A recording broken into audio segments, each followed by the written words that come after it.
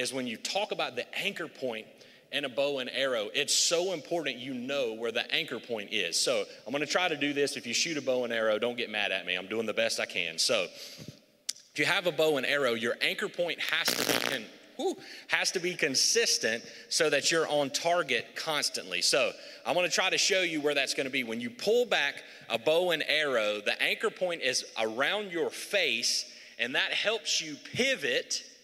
It's going to be hard to hear me for a second. But the more consistent your anchor point is, the more consistently on target you are. Now, if you look where my anchor point is, it's where you pull the bow back. So last week we got a solid base. We knocked the arrow on the string so that we could pull it back, and now we're at our anchor point. And if you look where my hand is, it's on my face. Now watch out for that string on the bow, because it'll clip that ear. But for real, when I talk about the anchor point, when I look at the anchor point, I see my mouth. And I want you to know, for your God-centered relationship, Christ is the anchor for your relationship, period. But for the relationship of those around you, the anchor point in your life is the words you speak from your mouth. And that's what we're going to talk about today, is this anchor point. So we've set up on a solid foundation. We're knocking the arrow to release well. Now we've got to get the words out to help us do that. So if you've got your Bible today, we're going to be hanging out in James chapter 3, of all places, the brother of Jesus, James chapter 3. And we're going to talk about this idea of the anchor point. If you don't have your Bible today, I want to tell you, when you come hang out with us, we'd love to send you one free for the asking. If you're online and you would like one, shoot us an email or a comment. I would like a free Bible. We'll get in contact with you. We'll mail you one if you don't have a Bible. We'd love to get one in your hands. I love that our Vine production team will do all they can to make sure that the scripture is on screen wherever you're watching throughout the week, but some folks like to do things digitally. So I love that we partner with the Bible app each and every week, and I want to show you how you can follow along with us on the Bible app today. So what you want to do first is download the Bible app from your favorite app store. After you do that, you want to open it up. Now, once you open it up, you're going to click on the More tab. Once you click on the More tab, you're going to see something that says Events. Click on that, make sure your location services are on. Then you're going to see the Vine TV worship experience. You're going to see the title of today's message, The Anchor Point. And you're going to see all the scripture we're going to walk through, a place where you can take your own personal notes, but also some places where you can connect with us throughout the week, and ways that you can connect with us if there's any way we can pray for you or serve you in any way. So let's get to James chapter 3 and start with verse 9. James chapter 3 and start with verse 9. And let's see what James says about this anchor point that we walk through. And it says this: with the tongue we praise the Lord and Father, and with it we curse human beings who have been made in God's likeness. The last time we got to hang out, 2 weeks ago when we got to hang out, I talked about how in the world can we judge each other, because we're all made from the same stuff. We're all dust of the earth. We're dirt of the earth, made in God's image. So how in the world can we judge somebody that's made in God's image? Because we're all a bunch of dirt bags. You didn't know you were going to hear that. I just built you up and said God loves you, and I called you a dirt bag. I'm sorry, but that's it. We really all are, just made in God's image. And that's what James is talking about here. With a tongue we praise our Lord and Father. Verse 10 says, out of the same mouth come praise and cursing. My brothers and sisters, this should not be. Can both fresh water and salt water flow from the same spring? My brothers and sisters, can a fig tree bear olives, or a grapevine bear figs? Neither can a salt spring produce fresh water. What James is talking about is that old proverb in Proverbs 18, I think it's like verse 21 we talk about. The power of the tongue can bring life and death. He's saying, how in the world can we praise God on Sunday morning and get out to the parking lot and curse somebody on the way to get lunch? We can't do that. Our words are so important. The words we speak out over others, and the words we speak into the relationships that we're part of, out of the overflow of the heart, the mouth speaks. James is saying if we are in Christ Jesus, we are to speak life, not death. We cannot be cursing one another. Now, I'm not judging you by saying that, because I mess up on this all of the time. Let's be real. I believe we all do. And so we can see that in this, we can't judge anyone because we're a dirtbag just like they are. But only by God's grace can we become exactly who He is shaping us and molding us to be. So today we're going to be hanging out a little bit more in James 3, but I've got a lot of places. If you're taking notes today, this is going to be a thing where we just lay some more foundation and a time that you can take a lot of notes. So I'm going to be real with you. So this might be one you want to go back and watch later. I'll just be honest with you. So if you're taking notes today, I want to talk to you about the mouth being the anchor point of release. But the reason that James is talking about this in James 3 is I can tell the depth of someone's relationship by the conversation I have with them. So in other words, cold call. Somebody calls you. Hey, how you doing? Good. How you? Good. Let me tell you why I'm calling. That's not a deep relationship, is it? Has zero depth. Like, it's just something that's no depth. It's just ready to go. It's transactional in nature. But when you say, hey, how was school going? Specifically, how did chemistry go for you this semester? All of a sudden, there's some depth. There's some authenticity to the relationship. Our words that we speak are important. Our conversations that we have are important because they speak to the authenticity and depth of our relationship. And if we're completely honest, if we don't have deep relationships in our life, we don't have a big quality of life, do we? Our quality of life is diminished if we don't have deep relationships. So I want to start by telling you the types of conversations that we have, all right? And these will come quickly at you, so hang in here with me. There are going to be 3 of them. The first is social talk.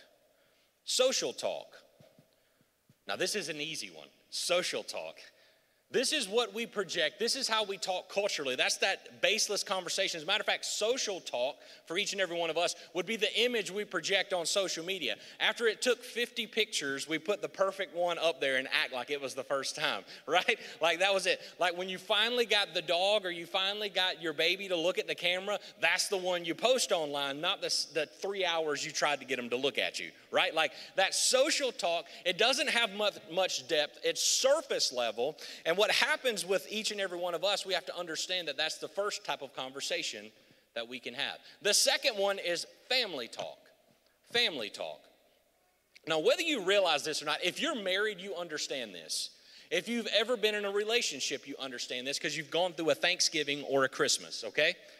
Your family has its own language, its own dialect. Whether you realize it or not, your family talks to each other. So the inside joke that everybody gets that you don't get, there's nothing like the first Thanksgiving or first Christmas. If you're going to visit the either future in-laws, current in-laws, or the family of the person you're dating, it's kind of weird. You feel outside looking in, don't you? You don't get half the jokes. You don't know what's going on. You pay attention to the weird grunting they do when they eat. And you tell your significant other, they snort when they laugh. And they're like, no, we don't snort, until they get older and they realize, oh my goodness, they snort when they laugh. Like, oh my goodness, right? Like your family talk is important because it's the conversation that you have.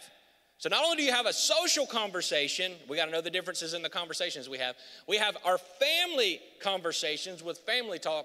Our third one is what we just spent our mastermind series talking about, is our self-talk. Our self-talk. That's the third type of conversation that we have. It's what we have and say to ourselves. It's our internal dialogue. That's why we talked in our mastermind series about rewiring our brain to be focused on the kingdom of God first. As a matter of fact, there was a study done by Harvard for 4-year-olds. I see a lot of folks, okay, I'm not on social media much. Don't get mad at me. I do follow up with the message for your comments. I will promise you that. But if you follow me, you're just like, man, he's not on there as much as he used to be. I know everybody's doing like a candy challenge or something. I don't know what that is, and I'm probably like 12 weeks behind on that. I'm sorry. But what I want to share with you is Harvard did a study of 4-year-olds. And what they did is they put them in a room full of toys. This was like 2016. A room full of toys, and they said, if you don't touch any toy for 20 minutes, you can take 2 toys home with you and keep it forever. Now, this is how self-talk is important. What the 4-year-olds didn't realize is they were all mic'd up. The few that got to take their 2 toys home talked to themselves the whole time and talked themselves out of it. Like they saw, oh, the Transformer. Like, oh, it's Optimus Prime. Like it's right there. Oh, I can touch it right now. Oh, but I can keep it forever if I don't touch it. And they just started looking at these 4, and for 20 minutes they realized and they talk about, and it shows us how we talk to ourselves matters. And they talked themselves out of touching those toys, and they got to take 2 of them home. So just imagine that. Just imagine that. Your conversation with yourself matters. So just like I said, conversation you have with society, the conversation you have with your family, and the conversation that you have with yourself will literally determine your quality of life. And so what James is talking about when he's talking about determining our quality of life is if we seek the right way, we'll speak the right way. In other words, if we'll seek the kingdom of God first, we'll speak the kingdom of God to everyone we come in contact with. We're going to learn in a minute what he says outside of that as we go to James, continuing that in just a little bit. So we know what types of conversations we have now. Let's be honest. Why do we find communication hard? Why is it so hard to communicate sometimes? Now, if we're angry, sometimes it ain't hard to communicate, is it? I mean, it is not hard, and that's not of the Lord. We're going to find out here in a minute. It ain't hard to communicate when we've had enough. It ain't hard to communicate when we're walking through things. Those things that are social dialogue, those are easy to go ahead and blast a comment on Facebook or blast something that isn't going to hurt you. It doesn't really matter, right? For family, it's a little bit much. You can become reserved because you got to have Thanksgiving and Christmas with it. With yourself, it can become even more reserved at times, can it? So why do we find communication hard? Well, this is a great reminder in the times we live in. Number one, unmet expectations. Unmet expectations. Realistically, it's the difference between where we are and we thought we would be. We talked about this in relationship goals in our marriage series. I'm looping a lot of these back in because I want you to see how God's been building up to this series called Arrows. In relationship goals, we talked about it in married couples, and here's a prime example. For me, it's the toothpaste. If you've ever been married, you understand. Toothpaste. Do you squeeze from the middle or go from the bottom and roll it up to the top? I am a penny saver. So we go from the bottom and roll it up to the top. We're going to use every ounce. If there's a little bit of toothpaste in that tube, by golly, I'm going to get it out. I'm not going to squeeze from the middle and hope that whenever it runs out. That's me. If you know me, that's it. Hey, as a matter of fact, too, ladies, if a guy grew up with girls in the house because the toilet seat will either be up or down, right? You can always tell that if somebody's done that. Or the thermostat. God forbid the thermostat, the biggest argument of all in any relationship. So the reason this matters is the unmet expectations is the fairy tale that we had about the relationship we're in and realistically where we are, so we can't communicate well with each other because of it, because of unmet expectations. We put an unmet expectation upon that person that they can never really fulfill. The second reason we find communication hard is fighting fatigue. Now, if you've ever been married, you've walked through that. If you've ever been in family, you've walked through that. So what in the world is fighting fatigue? Fighting fatigue is when you know someone enough that you've had the same argument over and over again. If you have a child, clean your room, clean your room, clean your room, clean your room, it's just constant. You're just going over and over and over again, right? Like if you're in a relationship and you don't have kids, if you're in a marriage, there comes a point, let's be real, it's probably around year 7, just putting it out there. In my 12 marriages, it was around year 7, That's how we roll. But around year 7, honestly, it could be before, but you've had the same argument time and time again enough that you already know what the outcome is going to be. And what leads to divorce most of the time is that same fight over and over again, so you just keep in a constant circle of fighting, or what ends up happening is you shut down and the relationship's over. You have fighting fatigue. So we find communication hard because we have unmet expectations, but we also walk through fighting fatigue. And last but not least, weaponized words. Weaponized words. We find communication hard because of weaponized words. What do I mean by that? We have all said reckless things and received reckless things, haven't we? Like each and every one of us have. If I'm completely honest with you, I've shared with me what's going on. I've shared a lot about me. I've talked about growing up playing sports, so forgive me here. I'm going to be the old guy that talks about his high school days for a minute. But I've talked about how weaponized words have affected my life, but I'm going to give you really one example in my life. So I remember when I was going in high school in 9th grade, I was going to Dorman, and I remember I wasn't... By the time I was in 12th grade, I was pretty strong. You can't tell it now, but I was pretty strong in 12th grade. But in 9th grade, I wasn't that strong. So I remember I was going to weightlifting for the first time in 9th grade, weight training. All right, they had 185 on the bar. And man, I could not get it more than once. Like I got it once, and after that, I was shot. And I remember the guy who was spotting me put it up, and this 12th grader who started on the varsity, started, looked at me and said, "You'll never play a down of football at Dorman. You're not good enough. You'll never measure up." My first pancake in practice was him. I'll give myself that. But on the second thing, I will tell you this, how that affected my life was this, okay? I did play more than one down of football by God's grace. I did get to play sports. I'm not telling you that to try to one-up you. What I'm telling you is that word weaponized me. What it did is it took a negative word and it drove me to be successful. Here's how that played out in my life. Eventually, the negative words for success stopped coming in. So how do you think I motivated myself? I negatively talked about myself. I negatively projected a negative image on myself to try to drive myself to be successful. And how that's played out in my life, and maybe that's where you are right now, is there came a moment in time as Jesus is working on me through this, I realized that it's not the negative words that I should be focused on. I heard Perry Noble say it this way. Pastor Perry Noble said it this way back in the day. He talked about the first time he stepped into therapy, and his therapist looked at him and said, "If you talk to other people the way you talk to yourself in the mirror, you would have no friends." That's what changed for me when I realized how negative I was being to myself. I tried to motivate myself by negative self-talk. So when I talk to you about Mastermind, about rewiring your brain, I'm still a work in process in there. What I'm trying to tell you, my friends, is we have positive communication. As we have communication that speaks life, I want you to know that Jesus died so that you could have joy. Jesus died so that you could be set free. And you can't have real joy in your life if you're not happy with a person you see in the mirror and you talk down to it all the time and you tell it everything that it's not. It's not possible. The same thing is true for the person sitting on the other side of you in a relationship. You can't walk through unmet expectations and fighting fatigue because it will just lead to weaponized words. And so James goes on to talk about what we can do with that and how in the world we can speak well. And starting in verse 13, he says it this way, James 3, verse 13. "Who is wise and understanding among you? Let them show it by their good life, by deeds done in humility that comes from wisdom.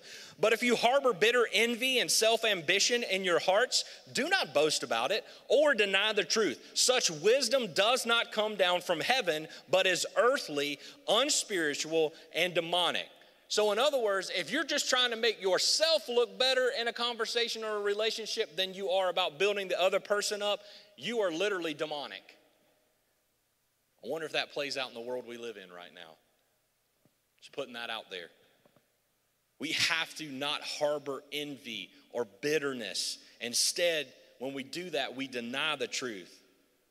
Verse 16, "For where you have envy and self-ambition, there you find disorder and every evil practice." Verse 17, "But the wisdom that comes from heaven is first of all pure, then peace-loving, considerate, submissive, full of mercy and good fruit, impartial and sincere." Verse 18, "Peacemakers who sow in peace reap a harvest of righteousness." What James is saying here is when we speak our words, we can either speak it from earthly wisdom that will lead to turmoil, that will ultimately lead to death. Or we can speak from heavenly wisdom that will lead to peace and ultimately life. So I wonder if we realize the power of our words and how they affect us and how they affect everyone around us. I've heard it said this way, and this is how I've grasped it. When I speak to someone else, I can either open their spirit up to take the next step God's called them to take, or I can close it down. Now, their obedience is not up to me, but my encouragement to them to walk with them through that next step is up to me. And so what James is saying right here is when you speak earthly wisdom, you shut someone down and they will not take the next step in Christ. Your obedience, once again, their obedience is not on you. But I'm telling you, God placed them in your path for a purpose. And if you will help them have an open spirit to help them and walk with them through that next step that Christ has them all to be exactly who they were created to be, all of a sudden your life will have so much fulfillment. It will be filled with so much Jesus. It's not even funny. You will see transformation not only inside of yourself, but in everyone around you. And my friends, that's what living a life on target is all about. And so James is telling us that this is how we do that. So how in the world do we become wise speakers? How do we become wise speakers. Because James says, have godly wisdom. So how do we become wise speakers? So this is very practical today. How do we become wise speakers? So we've talked about our conversations. We've talked about how it's hard to have conversations. Now we're going to talk about how we can have wise words and how we can become a wise speaker. Number one, plan tasks that lead to conversation. Plan tasks that lead to conversation. For each and every one of us, we have to plan tasks that lead to conversation. In other words, set up a game night. Do something with your family. As a matter of fact, I'll tell it to you this way. How many folks have teenagers in the room? Okay, yes. How many folks, okay, here's going to be 100% participation. How many folks have been a teenager? Yay! Everyone is. How many folks still are? It is okay. It's all right. You can put your hand down. So you've either been a teenager or had a teenager. Let me tell you this. If you're a leader, you're leading teenagers. If you're a parent with teenagers, we're praying with you. We want to walk with you through that in any way we can. That's why we're so thankful to start up our Spurs student ministry this year, is we're going to keep growing in that. I want to tell you, for teenagers, you remember when kids were little and you could ask them what they learned at school, parents, if you've ever had a teenager? Man, they were ready to tell you everything. But they get to an age when they're a teenager where it just don't happen now, does it?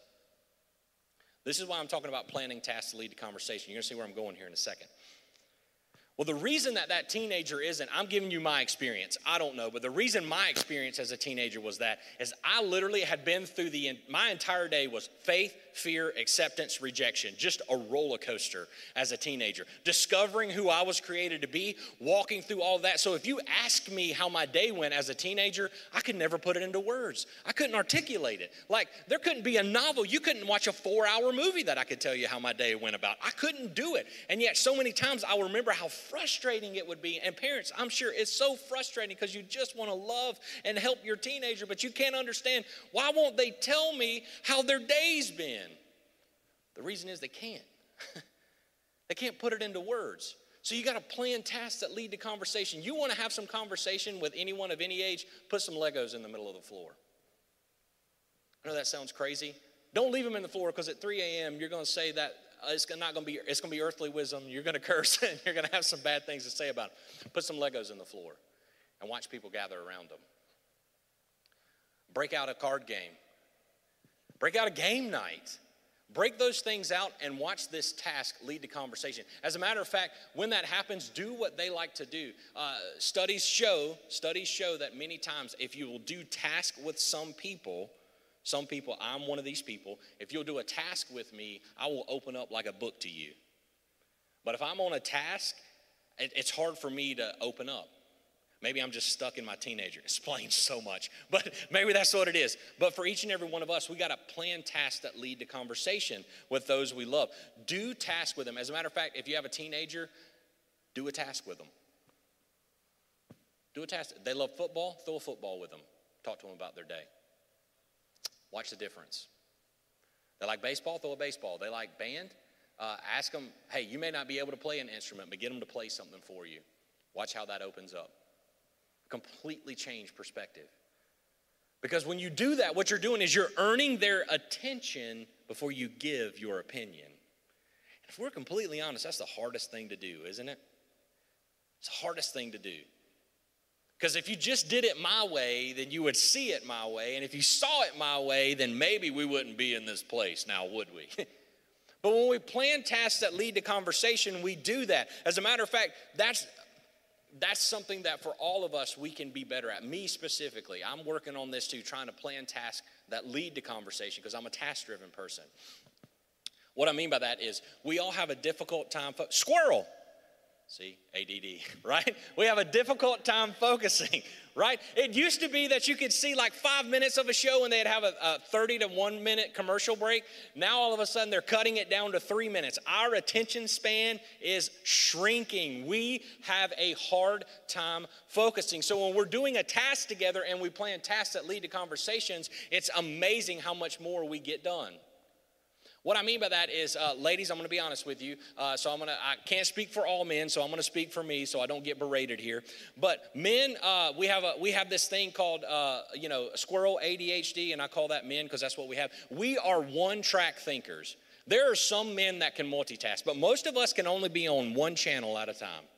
I'm gonna be real with you. We can only flip during commercial breaks. Like we're not picture people. We love to think, like we love having 17 TVs set up, but I'm telling you, we're probably only watching one.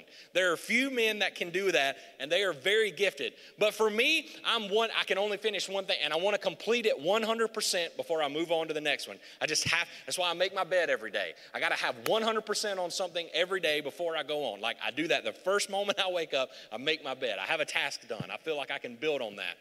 So ladies, what I'm trying to tell you, if you want a man's attention, I'm not touch. It's not my love language, but I'm telling you, wherever you are, if you've got a male counterpart, give him a fist bump.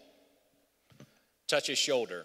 If you're married now, rub the back. I'm not putting it out there, but rub the back, whatever that is. We're going to leave room for the Holy Spirit otherwise, but rub the back.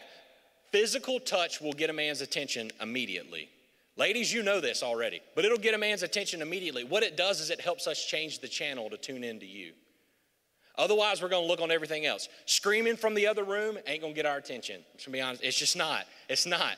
I know that sounds tough, and I know I'm not married, but marriage counseling, that's what screaming for it ain't going to work. It ain't going to change the channel. All it's going to do is I'm going to turn the volume up on the channel I'm watching just so that I can drown it out. I'm sorry. I know that's terrible, but I'm speaking as a man. I'm telling you that. Okay, so ladies, there's some ways to plan tasks to lead to conversation. Touch the shoulder, give a fist bump. If you're married, leave room for the Holy Spirit. Otherwise, rub the back, okay? Men, this is for us. This is for us, okay? If you want to show ladies in your life that you love them and that you earn their attention before you give their opinion. Now, this is going to sound kind of counterintuitive, but it's the truth. It's the truth. Listen to them and pay attention to them when they're not in the room. Know how to serve them. What I mean by that, plan that date night. Don't make her plan it. When you know she's headed for a terrible week or a rough week, just be there for her. Go do the dishes. Go do the laundry before she gets home. Learn to listen and speak. Don't make her come back 17 times telling you the same thing 17 times. Because as frustrating as it is for you, I'm sure it is for her. I'm not a lady. I'm not a woman, so I can't tell you, but I'm sure that's why. And you may think it's nagging, but it's because you never listened to her in the first place. So if you want to see your relationship flourish, men who are married, if you want to score some points, learn to listen and pay attention when she's not in the room and serve her and watch how your relationship will thrive. Just watch it.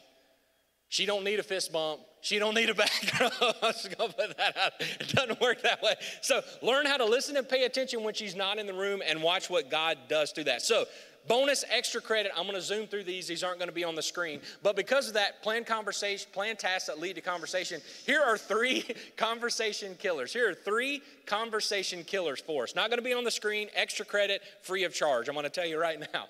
It's not in the packet for the seminar today, okay? So it's not it. So extra credit. Here are 3 conversation killers. Number 1, interruption.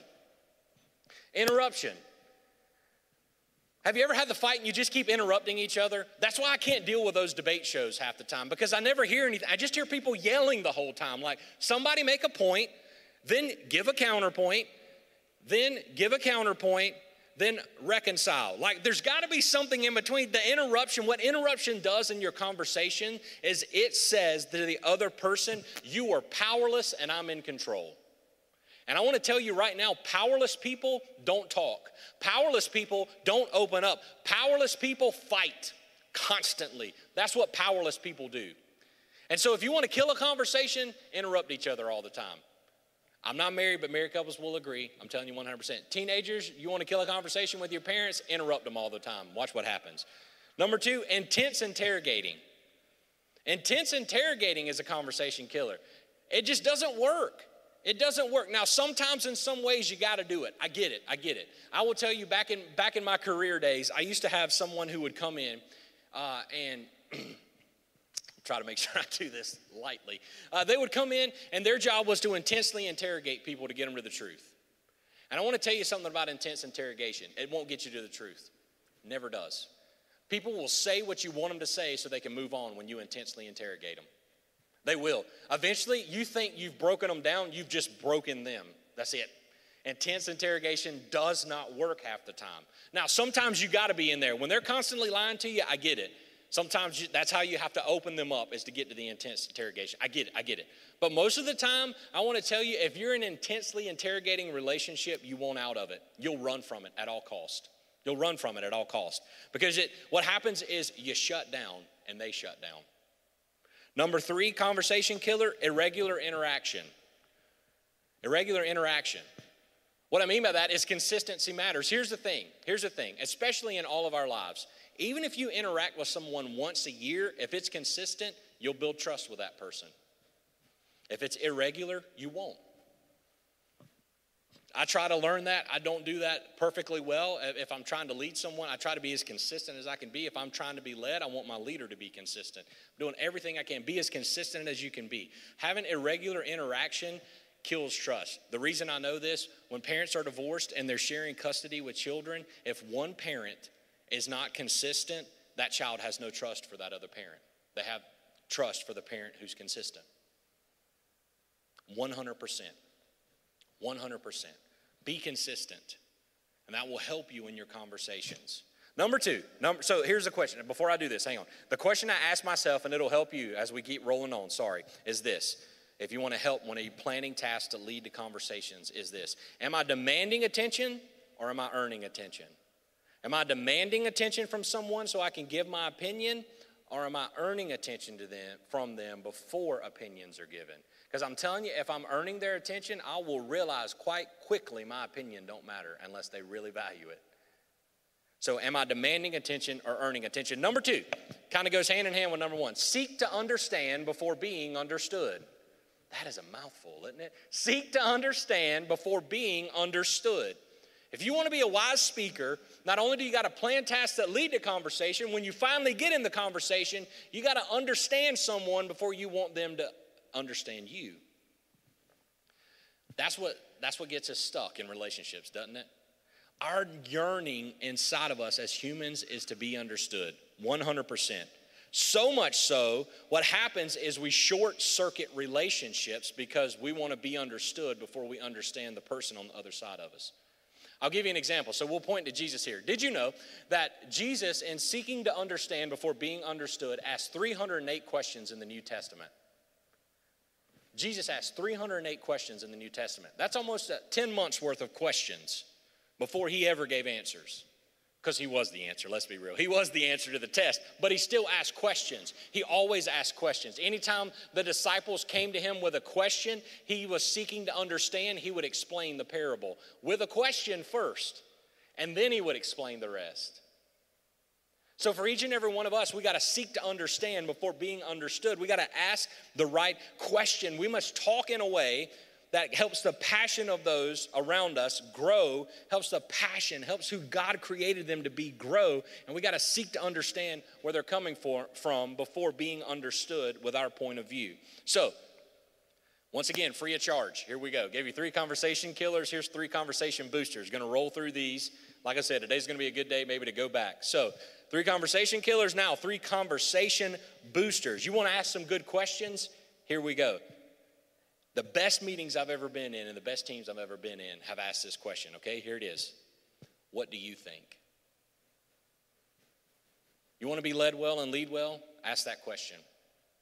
It will create instant buy-in. It says that my opinion's not the most important. It says that we're in this together. It will sharpen each other. And it says that what you think might be better than what I think, but when you speak it into existence, we can build upon it and take a good idea and make it great. So so anybody I lead at all, I'm sorry, I'm giving you all the answers to my test while I answer these questions a lot, is this: what do you think?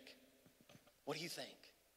That's seeking understanding before being understood. The second one is, what I hear you saying is, now tone matters in that. What I hear you saying, what I hear you saying is, like, that's different, right? Like, no, tone matters. Ask it as a question. What I hear you saying is, and then repeat back what you heard them say. Have you ever just had so much clarity in those conversations when it happens? Because if you're in a good relationship, they're going to be, that's not what I was saying. That's not what I was saying at all.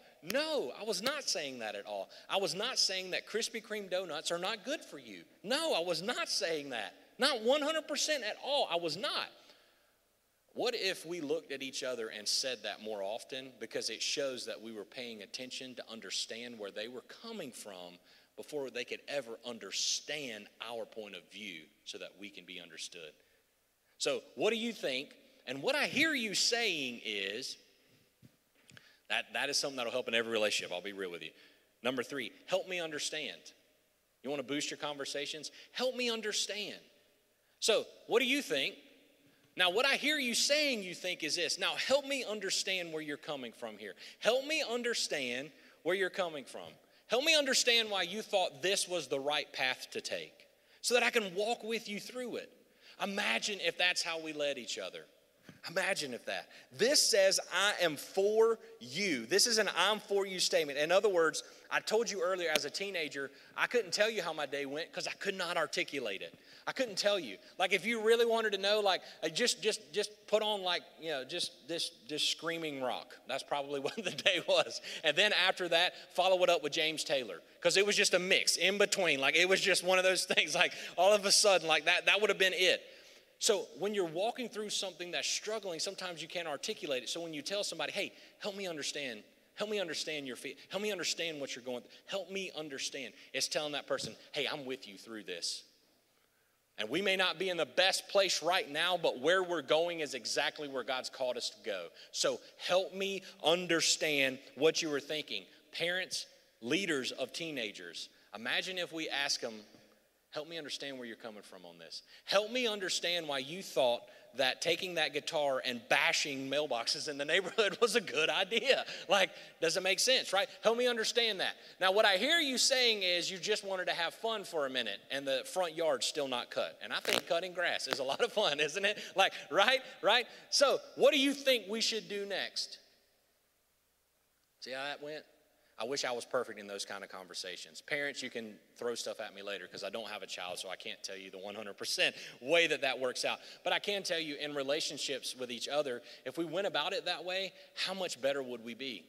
How much more quality could we be? How much time could we sit at the same table and have differing points of view at the same table and yet still leave better than how we walked in? 100%.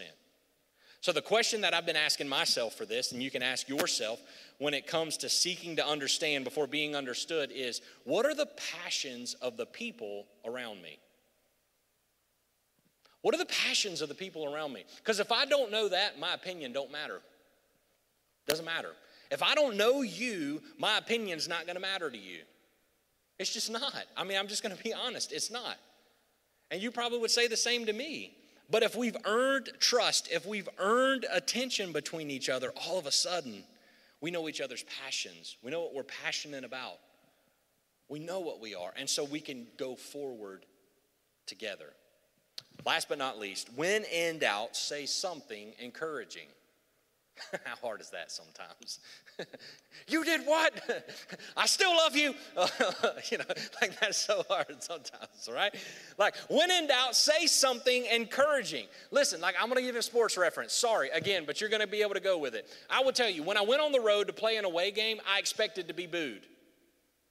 I expected the opposing team to not like me. I expected the opposing fans to boo me. Where I didn't want to get booed was when I was at home, because if I got booed when I was at home, it meant something was stinky and something was wrong, right? Like nobody likes to get booed at home. Here's what I'm going in.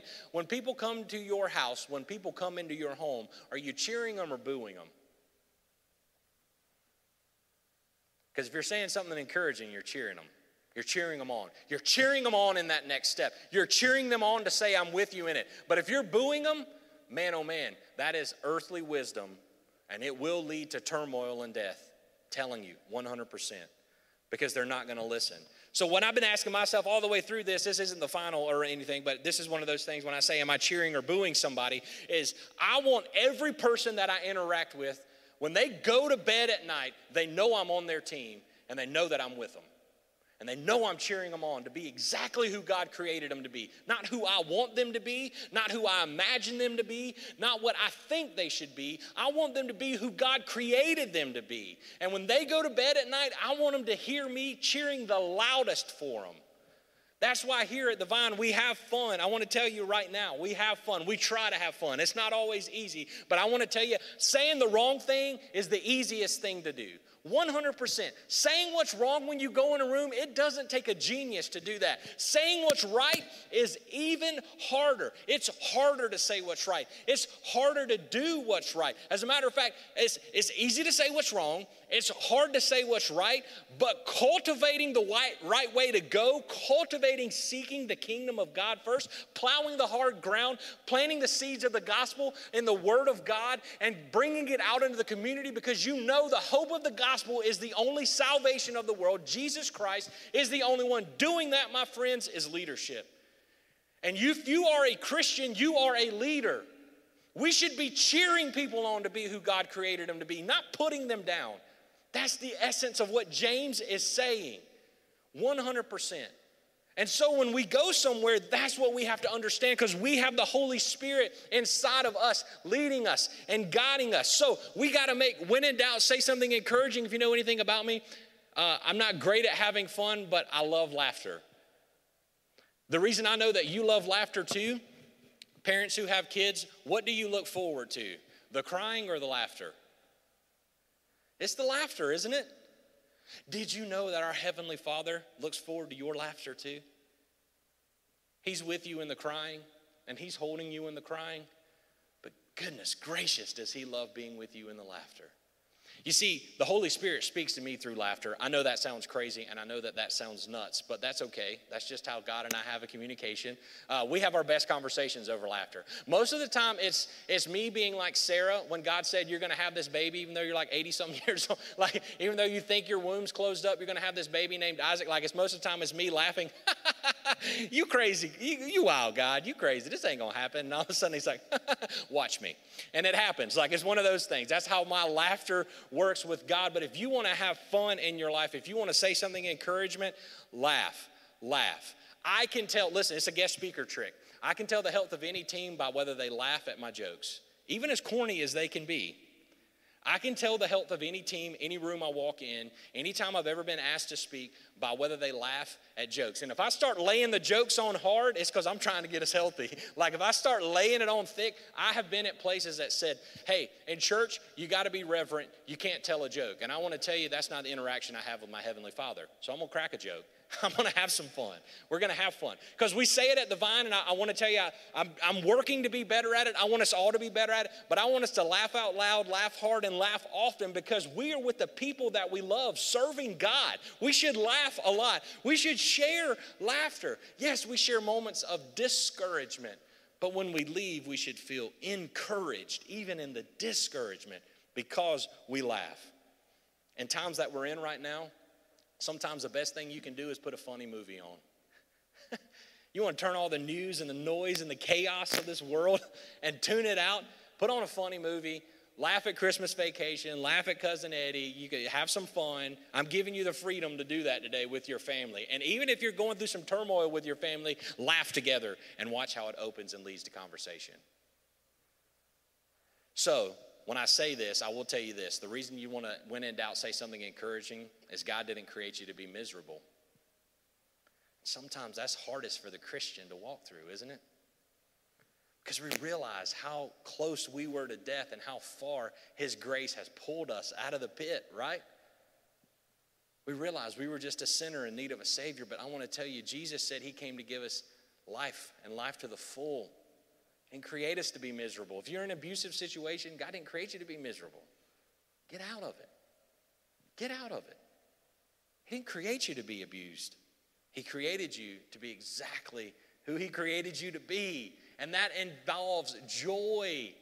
That is a fruit of the Spirit. Joy. So the question I've been asking myself on this, and I wish I was 100% on this grade, but I've been trying to ask myself to grow in this, is this. How do people feel after talking to me? How do people feel after talking to me? Do they say, man, I can't wait to see that guy again. I miss him. I can't wait to see that guy again. Or do they say, thank God my phone battery died. Like, I could not have any more conversation with that guy no more tonight. Because the thing that I will tell you, the reason that laughter matters, and parents, I want to tell you, you know this, the reason that laughter matters is if I can bring laughter, then I can more effectively bring correction. I'm not talking laughter and just fun and games all the time. I'm saying if we can laugh together, we can walk through the hard times together too. And that's why that is so important for all of us. So let's look and see what Paul wrote in 2 Timothy really quickly, as he is telling each and every one of us what we can do when it comes to our words. So 2 Timothy 2:15, a verse used a lot, but I want to end with this today as we're talking through this, and it says this, 2 Timothy 2, verse 15. Do your best to present yourself to God as one approved, a worker who does not need to be ashamed, who correctly handles the word of truth. What I'm trying to tell you in this, the word of truth is the truth of the gospel, is who Jesus is, who he says he is to you. Correctly handling it is saying who Jesus is to you, how Jesus has impacted your life. If you want to have the best godly wisdom, heavenly wisdom, speaking wisdom, bring the most encouraging word, share who Jesus is to you. Share who he is to you. And I don't mean with a megaphone on a street corner in front of people you don't know. Start in your backyard. Start in your family. It's not up to you, their obedience. It's up to you how you talk, though. And so what Paul is telling Timothy is don't be ashamed. Be ready to share the gospel by any means necessary. Share who Jesus is. And I'm telling you, when you do that with the people he's placed in your path, you're going to see they've either walked through the same thing you're walking through or they're just coming out of it. And you're going to see that he placed them in your path for a reason. So if we want to have the anchor point, Jesus is the anchor of our salvation, 100%. But the way that that's how we love God, all right, with all our heart, mind, and soul. But the way that we love others as ourself and love our neighbor as ourself is the words we speak. Yes, it has to be followed up with action. But I can tell you how we struggle with words, because I asked you at the beginning, what are the 3 words you would say the rest of your life if you could only say 3 words and they weren't yes and no? It took a long time for me to say God loves you. Because I'm going to tell you what, Tyler loves him some Tyler. Tyler loves me some me. And nobody knows that more. I thank Jesus that he loves me more than I love myself every day. That takes a lot. It takes a lot for him to do that, because he puts up with a lot for me, so he has to laugh. But for each and every one of us, I want you to see, I told you there are 3 conversations we have: social, family, and self. But I left one out. See, the conversation that we have, that's the 4th, is God talk. God talk. Did you know the very creator of the universe wants to have a conversation with you? Wherever you are, no matter what you've done, he wants to have a conversation with you. Not to rebuke you, not to condemn you. He wants to help you be exactly who he created you to be. And the reason that I know he's not here to condemn you or to judge you is I go all the way back to the beginning in Genesis 3:9, when Adam and Eve has sinned. They were in a perfect relationship with God. Remember, they were in the Garden of Eden. Everything was right. God said, you can do everything but eat from these 2 trees. They decided, man, whatever fruit it was, apple, pear, whatever they decided it was, whatever it was on the picture was more important than their relationship with God. So they turned their back on him. They ate of it, was deceived by the serpent. So now they are in sin. And all of a sudden, in the cool of the day, God comes. Did he come to condemn Adam? Did he come to rebuke Adam? Did he come to put him down from the beginning? Was he trying to just find something to throw at him to put him down? No, Genesis 3:9, the first thing he did is he asked Adam, where are you? He wanted to have a conversation with him. Where are you, Adam? He's seeking to understand before being understood, before he lays out setting the groundwork for how Jesus is going to come to reconcile us all back to him and be in a relationship with the creator of the universe. I want you to know the very creator of the universe loves you enough. He wants to have a conversation with you. So much so, he would rather die than to not be in a relationship with you. Doesn't matter what you did last night. Doesn't matter what you're going to do this afternoon. Doesn't matter your past mistakes or future failures. He wants to have a conversation with you right now because God loves you.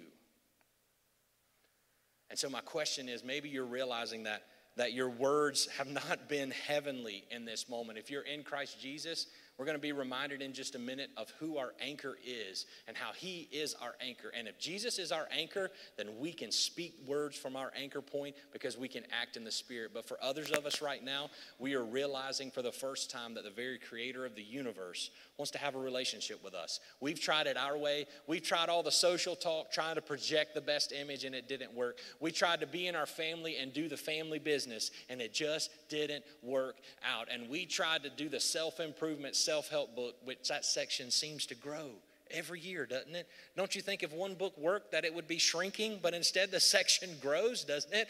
It grows. No. We've tried all the self-help and none of it's worked. So I just want to say you've got one more conversation you can have today. And that's with the creator of the universe.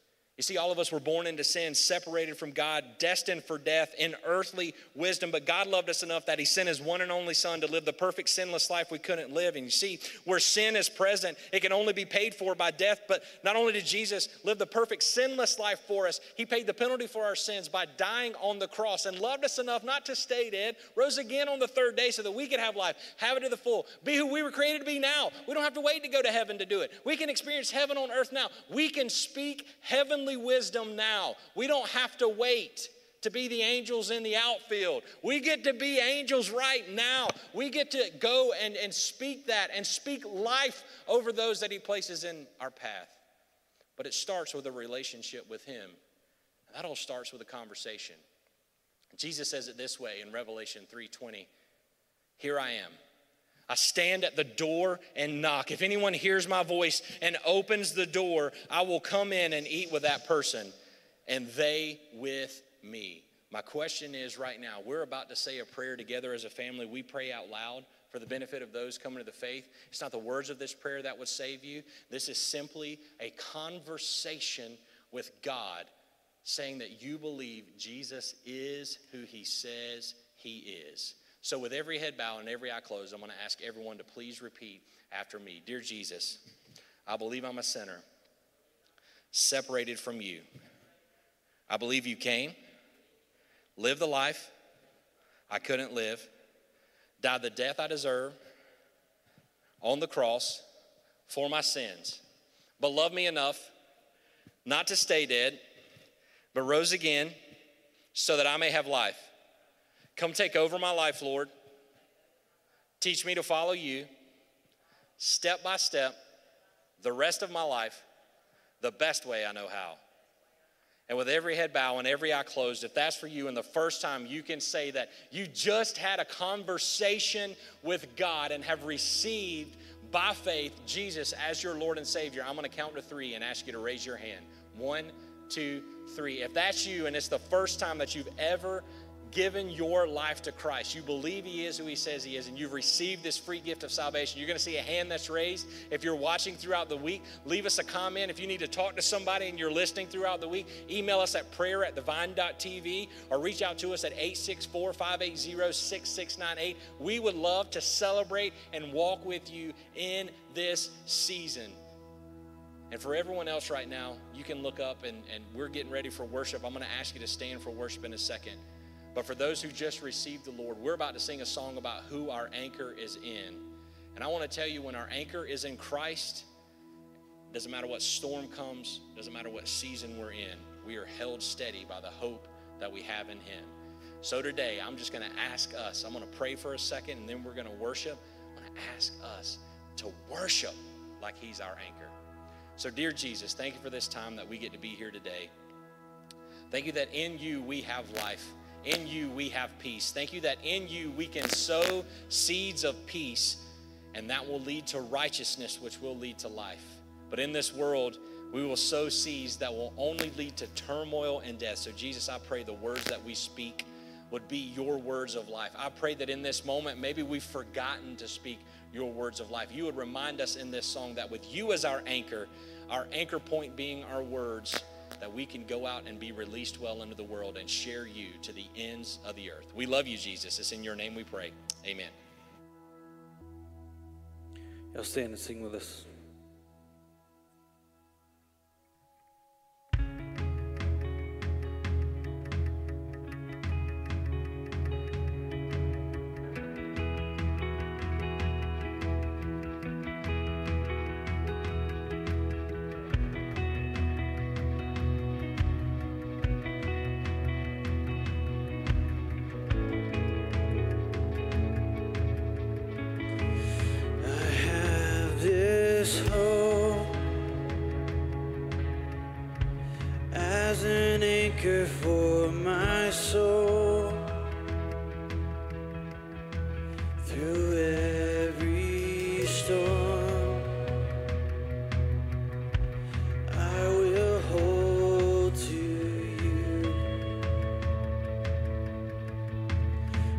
endless love.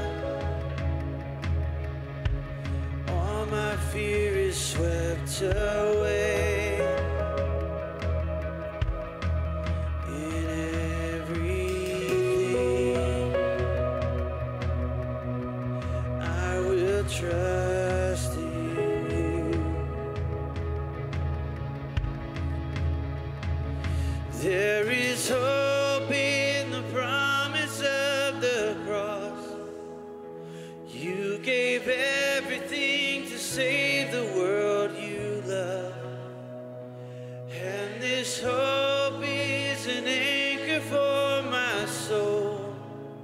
Our God will stand unshakable.